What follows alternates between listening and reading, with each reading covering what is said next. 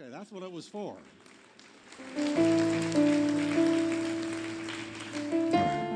Let me ask a question. How many of you believe Jesus is actually going to return? Do you believe that?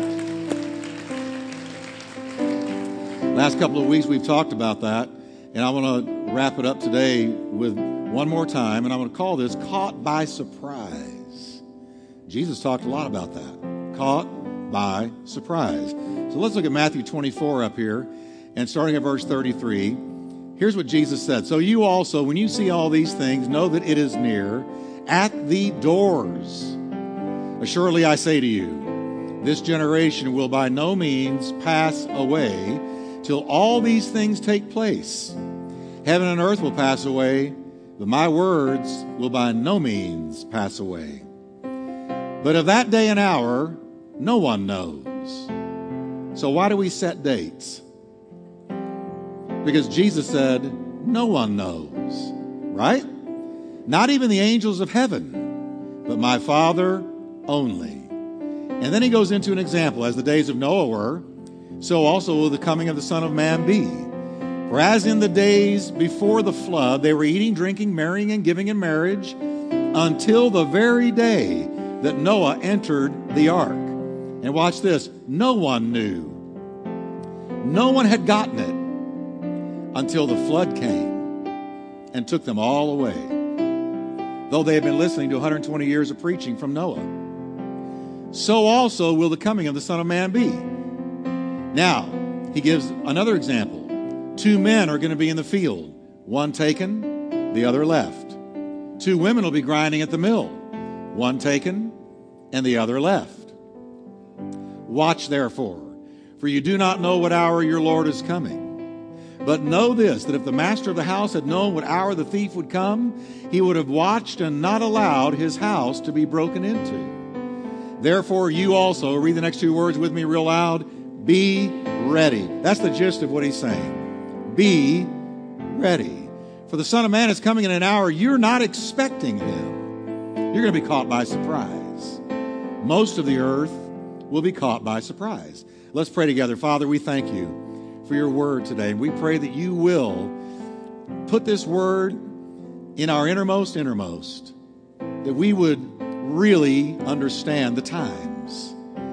And Lord, that we would purify ourselves and be ready for your return. And we thank you for this blessed hope, this living hope of your certain return to earth. In Jesus' name, amen. We'll preach a little bit. Turn to your neighbor and say, he's coming soon. He is coming soon. Now, the last 2 weeks, we've talked about Jesus' reply to 3 questions asked him by the disciples. Remember, they had been in the temple, and they came out of this temple, which was a magnificent, one of the wonders of the world.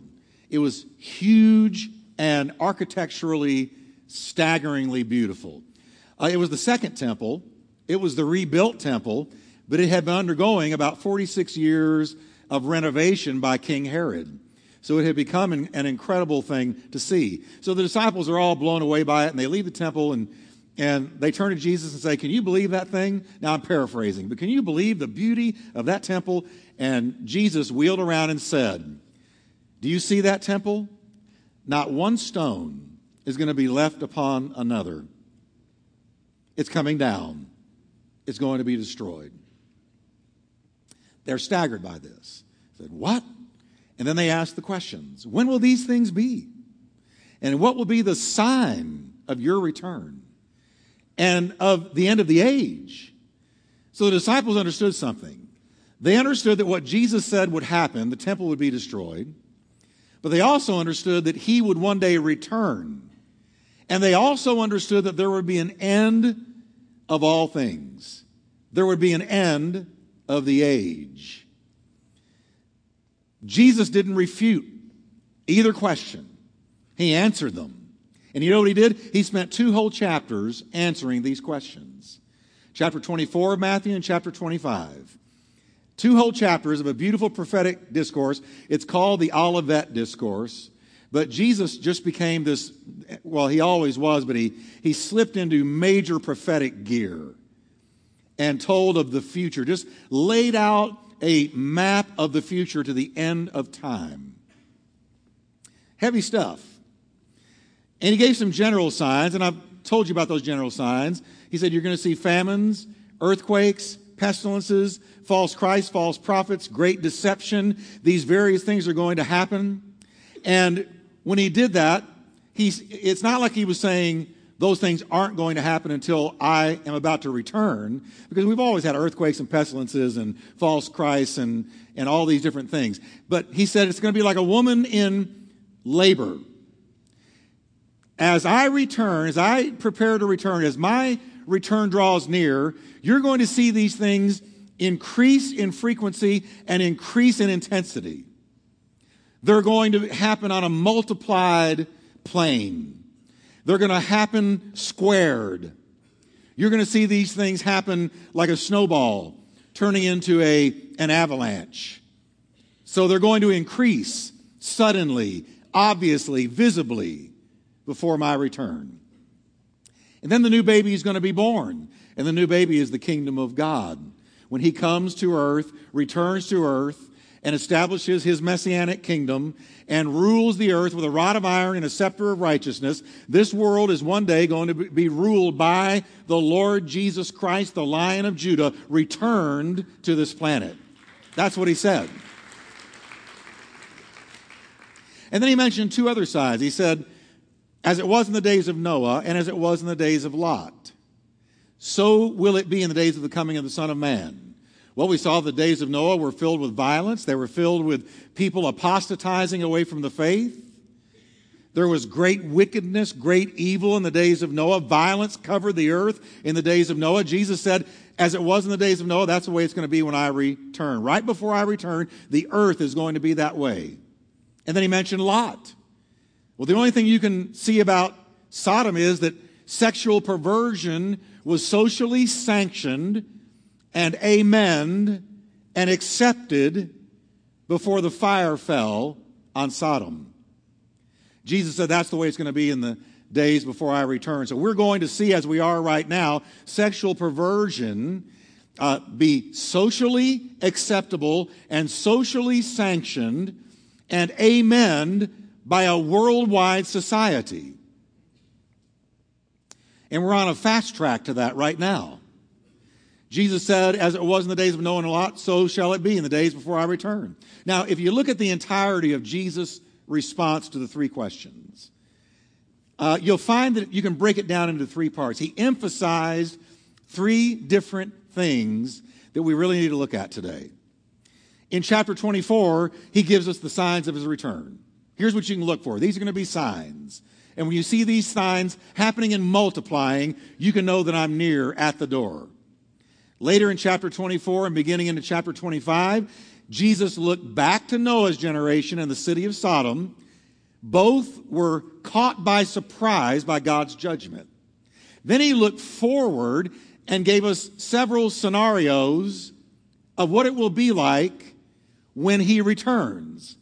And all of them had to do with people being caught by surprise, taken by surprise. First, he gives us the individuals we just read about. Two men working in a field. Suddenly, one is gone and the other is left. The one remaining was caught by surprise. He was unprepared. Two women grinding at the mill, working together, probably friends. Suddenly, one is taken and the other is left. The one left was taken by surprise. Jesus' whole gist is it's going to be like a thief in the night. It's going to be sudden. When I return, most of the earth is not going to be ready. They're going to be caught by surprise.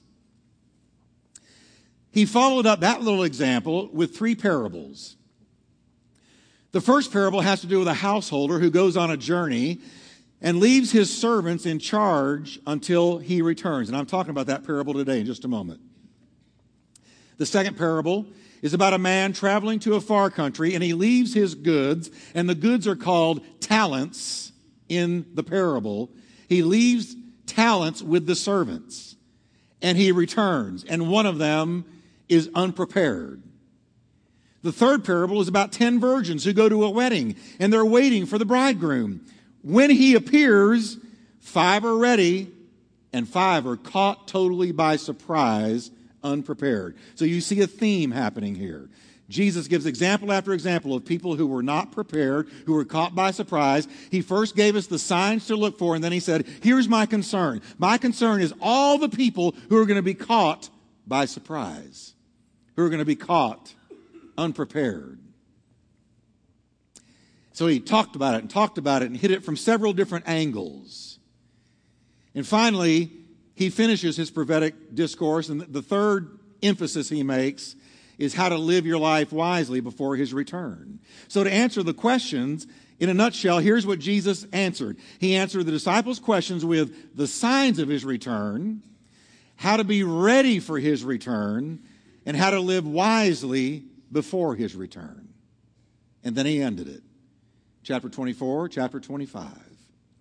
Now I want to talk about the second part, caught by surprise, being ready for his return. Jesus said, therefore you also be ready, for the Son of Man is coming in an hour you don't expect.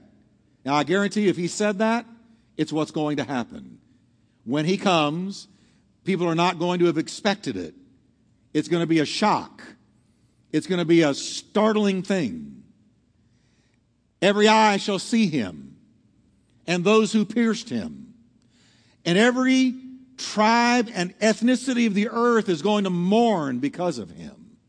John wrote in the Revelation. Now, when he gave the signs, he ended the signs by launching into the first parable. The first parable is about a householder who goes away on a journey. And it contains 2 main characters, and it's very easy to remember this. 2 main characters are a wise servant and a wicked servant, a good servant and a lazy servant, a servant that's ready for his return, and a servant that's not ready for the master's return. So you got a household, the master leaves, and let's read what Jesus said. Who then is the faithful and wise servant whom the master has put in charge of the servants in his household to give them their meat at the proper time? Blessed is that servant whom his master, when he returns, will find so doing. Assuredly, I say to you that he will make him ruler over all of his goods. Now, what I just read to you is jam-packed with powerful revelation, as everything was that Jesus said. Now, let's just break the parable down. It's very easy. In the parable, there is a household and a master of the house. The master of the house leaves for a long time, and he leaves his servants in charge of his house. Now, it's easy to see what the parable is talking about because the master of the house is Jesus Christ.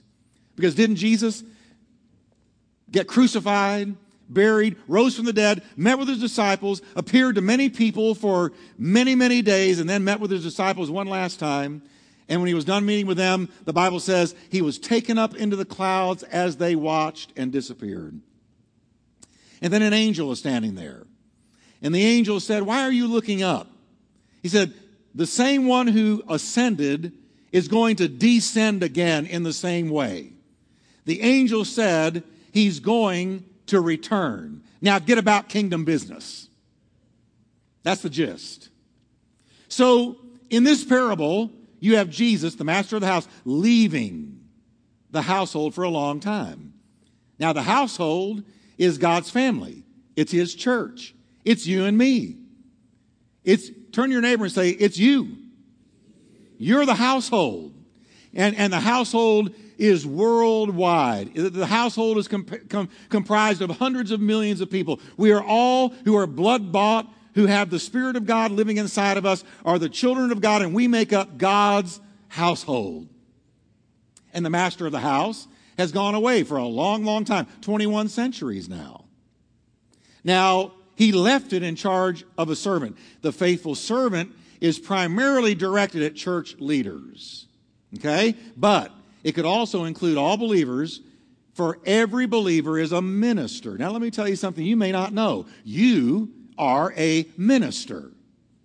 That is, you are one who can dispense the good things of the kingdom of God. You have a treasure in earthen vessels. And God wants you, not just me, but you as well to get out there and minister the life and the reality of Jesus Christ to people everywhere. Okay? Matter of fact, let me show you that you're a minister. You say, well, I just got saved. I'm no minister. Oh, yes, you are. When you go home today, look at yourself in the mirror and say hello to a minister. Okay? Listen to Peter. Each of you should use whatever gift you have. Now, how many do you think each comprises? How much is each? Is it half? Is it some? Is it most? What's each? It's the person on your right. It's the person on your left. It's the person in front of you and the person behind you. It's everybody who is in God's household has a gift. This is one of the callings of our church. It is to see you grow in the things of God and begin to minister what God has put into your heart. Minister the truth of the gospel. And so listen to what Peter said. Each of you should use whatever gift you have received to serve others as faithful stewards of God's grace in its various forms. So when I got saved, when you got saved, the Holy Spirit put a gift in us. It might be prayer. It might be preaching, teaching. It might be exhorting. It might be encouraging. It might be giving. There are many, many various gifts, he says, that are given to us in various forms by God's grace. And we are to minister that grace and that gift to members of God's household while the master is still gone. So there's no sitting, soaking, and souring in the pew for a real believer who understands who they are. God hadn't called us to sit, soak, and sour. He has called us to reach others with the life that He has put inside of us. Hey, listen, you are the light of the world. You are the salt of the earth. A city set on a hill cannot be hid. And so we've got a gift. And then he says, meet. He said, when the master returns, he wanted to see, he was looking for the members of his household ministering or administering meat to others in God's house. Now, what is the meat? It's very simple. The meat is the spiritual things of God. You know what I'm doing right now? I'm giving you meat in God's house. As a matter of fact, I pray that it's equivalent to a Del Frisco T-bone or a salt grass T-bone. Somebody said, there you go. See, I'm giving you the meat in God's house. I'm giving you the meat of the Word of God. Jesus said, the words that I speak to you, they are spirit and they are life. And so right now you're receiving life from the Word of God. I'm administering meat, but I'm not the only one that's supposed to do it. Now, you being blessed and you being filled are to go out and administer meat or the things of God to others in God's household. And Jesus said, blessed is that servant who, when the master returns, is found so doing. Doing what? Ministering the grace and the life and the love of God to members of the house. This ought to be not a big gossip fest or a slander fest in church. We're not called to tear one another down or to criticize or to gossip against one another. We're called to build one another up in the love of Christ until we grow into the fullness of the stature of Christ. That's the will of God. Somebody said, the church has a grapevine that Ernest and Julio Gallo would envy. Y'all don't know that Ernest and Julio Gallo make wine. Grapevine, that one went over like, we'll edit that out. Last night they got it. They must be freer or more worldly or something. So, watch this. You're a minister in God's house. And one day the master is going to return. And what does he want to find you doing? Ministering meat, administering the meat, the good things of the Spirit of God to the house of God, to other people, because the Lord is all about people. And He didn't bless you just for you, and He didn't bless me just for me, but He blessed us so that we could become a blessing to others. The Dead Sea is dead because water flows in, but it doesn't flow out. The Sea of Galilee is alive because water flows in and water flows out. When God blesses you and me, He wants the water to flow in and then the water to flow out. He wants to make you and me a blessing to other people. Okay? And I really do believe that until you start blessing others and ministering to others in whatever capacity God's given you, whatever door he opens, then until you do that, you're only experiencing half of the blessing of Christianity. I can't tell you how many times I've stepped into the pulpit battling one thing or another, and just ministering to you is therapy for me. It sets me free. Just giving what God has given to me. So take the T-bone and go out and share it. Amen? The wise servant is providing meat to the other servants in the house. He's busy with his Christian calling. He's doing the Lord's work. And that's why Paul said, you that are saved, you ought to always be abounding in the work of the Lord. Always abounding. You may have a secular full-time job, a manual labor job to provide for your family, but you've also got a spiritual Emmanuel labor job, and that is to minister to the saints of God. Now, Jesus' point here is this. Watch this. Here's what he's driving at. The thing that keeps the wise servant pure and faithful is his undying expectancy of the master's return. That's the point of the parable. What kept this first servant right and pure and ready for the master's return? Because he never lost his expectancy that the master would return. John said, behold what manner of love the Father has given unto us, that we should be called the children of God. And it does not yet appear what we shall be. But we know that when he comes, we will be like him, for we shall see him as he is. Now, listen to what he said next. And he that keeps this hope in himself purifies himself. So as long as you're expecting and looking for his return, it purifies you, because you know he could come at any moment. I told you we have dogs. We have 3 dogs. I love dogs. We rescue dogs. Some Christians should be like dogs. Christian dogs forgive. They don't hold grudges. You can be mean to them and they come and lick you anyway.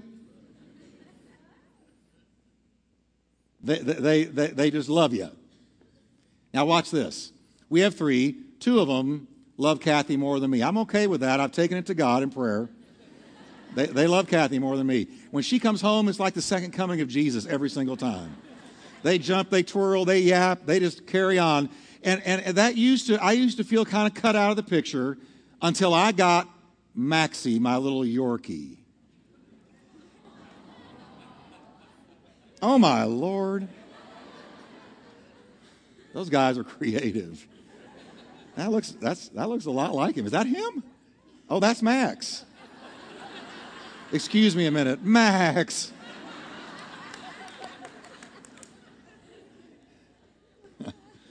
I'll tell you, that wasn't until this service. Y'all are blessed to see Max. Now, take his picture down. I can't think. Now watch this. I am the alpha person in the house with Max. Max loves me. And I'm good with that.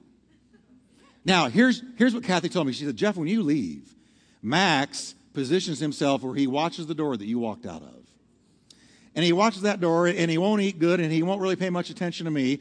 And his ear is peeled for the sound of your car coming up the driveway. And he will sit there for hours on end waiting for you to return. He's a good dog. He's a smart dog. And then when I come home, he goes crazy. He bounces like he's bouncing. He springs in his feet. He bounces, he twirls, he yaps, and he will not stop until I pick him up and let him kiss me, let him lick me on the cheek. He won't stop. He won't act normal until I have received him. He is thrilled to see me return. Now, one day it hit me. He does what we're supposed to do with Jesus. See, he's got one eye peeled on the door that I left out of. He's looking at that door. He's listening for that door. He's listening for my car. He's got an eye peeled and an ear tuned. And as soon as he knows that I'm anywhere near, he perks up, he gets ready to greet me. He's ready for my return. And he does this every day. Now, here's what this parable is teaching us. That this first servant was this way. His eye was peeled. No matter how long the master had been gone, his eye was peeled on the return.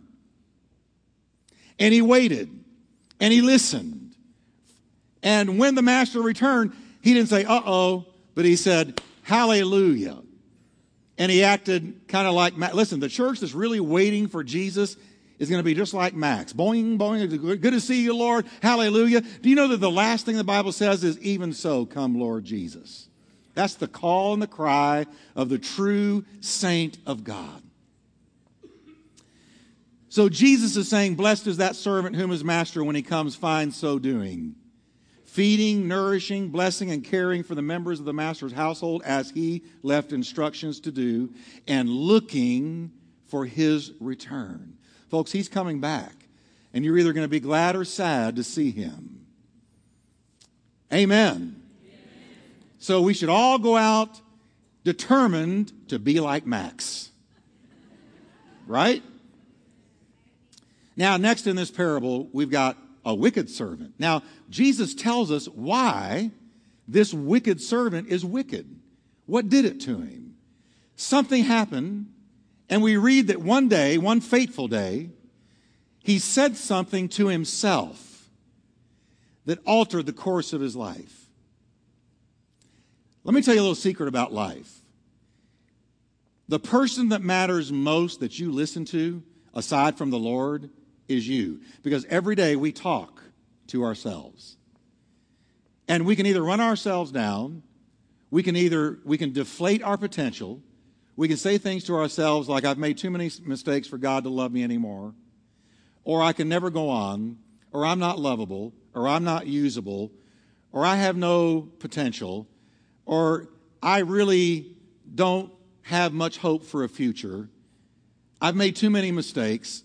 I've burned too many bridges. God's probably left me. You can talk yourself right into a hole. That's why David said, talked to his soul and said, why are you disquieted within me, O my soul? He talked to himself. And you've talked to yourself already today. Or you can say something like this. There is therefore now no more condemnation to those that are in Christ Jesus, and I'm in Christ Jesus. And I am more than a conqueror through him that loved me. And I can do all things through Christ who strengthens me. And if God is for me, who can be against me? And I am not going down, I'm going through. God is going to take me to the other side. If he brought me to it, he's going to take me through it. I believe that I am walking with the winner of all things, and having a winner inside of me, I'm going to win as well. I am excited about what God is going to do today. I can't wait to see. You can talk to yourself that way. But this servant talked to himself, and Jesus said he made one statement. My master delays his coming. That's what he said to himself in his heart. David said, let the words of my mouth and the meditations of my heart, what I say to myself, be acceptable in thy sight, O Lord, my strength and my redeemer. So it matters what you say to yourself. And he said to himself, my master delays his coming. And the minute that he ceased to expect the return of his master, he changed. And his life went in a trajectory that ruined him. So we see from this parable, Jesus saying it's very, very important that you never lose sight of my return. Do you know there's churches that don't even preach the return of Christ anymore? They won't even go to the Bible and preach this. They don't believe it anymore. God help them. God forgive them. That's heresy. The great hope of the Bible is that Jesus is coming back. Now, his backsliding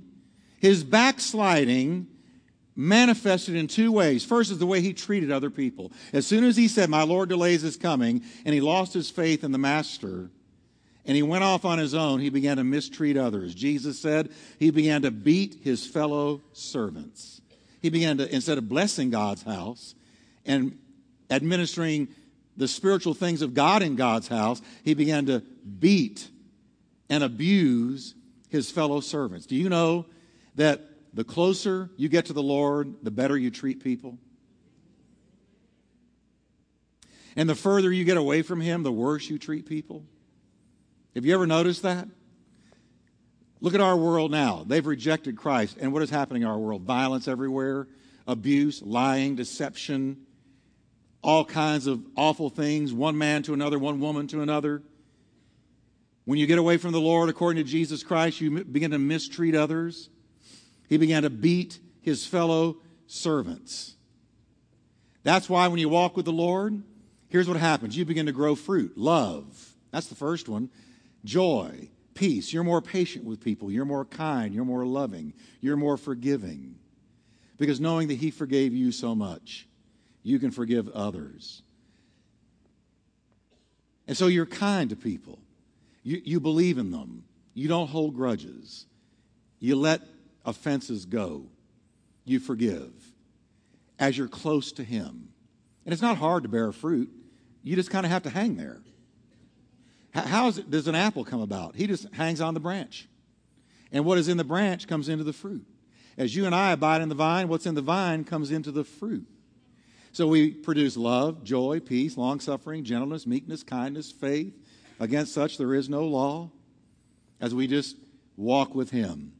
So he began to abuse people as he lost his faith in Jesus.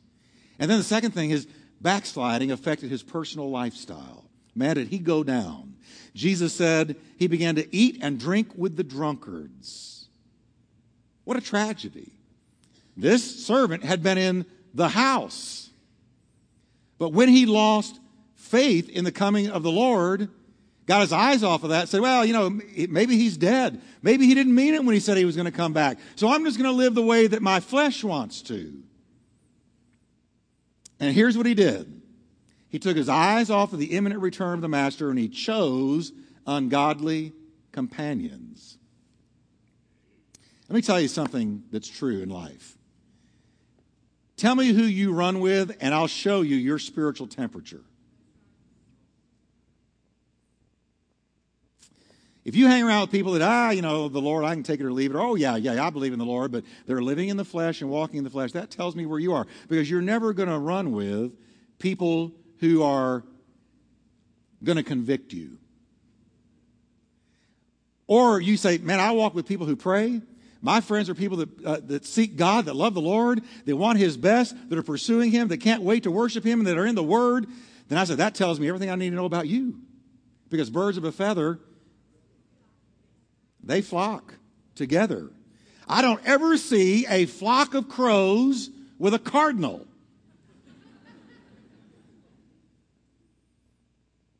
Birds of a feather always look for the same bird to run with. It matters who you run with so much, folks. And don't say to yourself, oh, I'm going to run around with these people. And they're not really walking, but I'm going to bring them up. No, you won't. If you hang around with them too long, they're going to bring you down. Just ask Solomon. I love you. I'm not here to judge you, but I want you to be wise. I said, but I got so much in common with them, Pastor Jeff. The number one thing you need to have in common with them is their walk.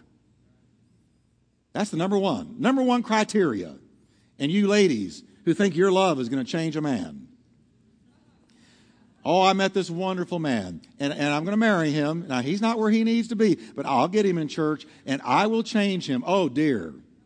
Can I speak out of 35 years of counseling? You are in a pipe dream.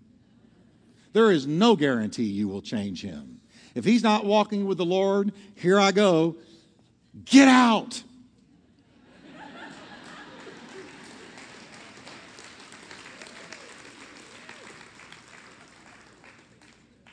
That's free. I may have just saved you thousands of dollars in counseling.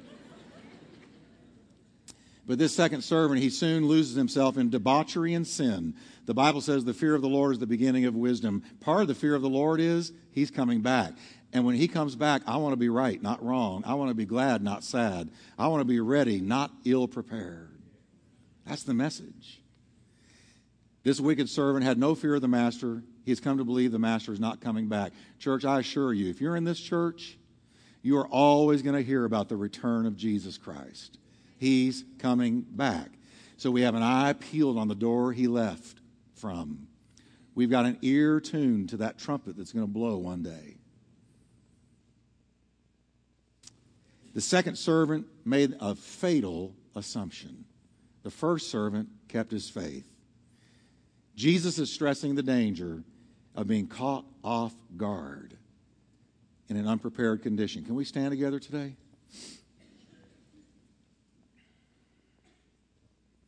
Now, I know I'm preaching to the choir. I'm looking right at the choir primarily. But here's why I'm talking to the choir about this. Because you've got a message for people that are lost. You know people I don't know. You know people I'm never going to meet. And you have a treasure inside of you. I got a 2-page letter sent to me from a guy that I don't know. He's never been here. But he said he was an alcoholic. And he was in a real crisis in his life. And the crisis was making him want to go get a drink. So he got into his car. He sent me this letter. He got into his car, and he was driving to the liquor store. And he was flipping channels. And all of a sudden, he heard somebody talking about the danger of temptation, and he stopped.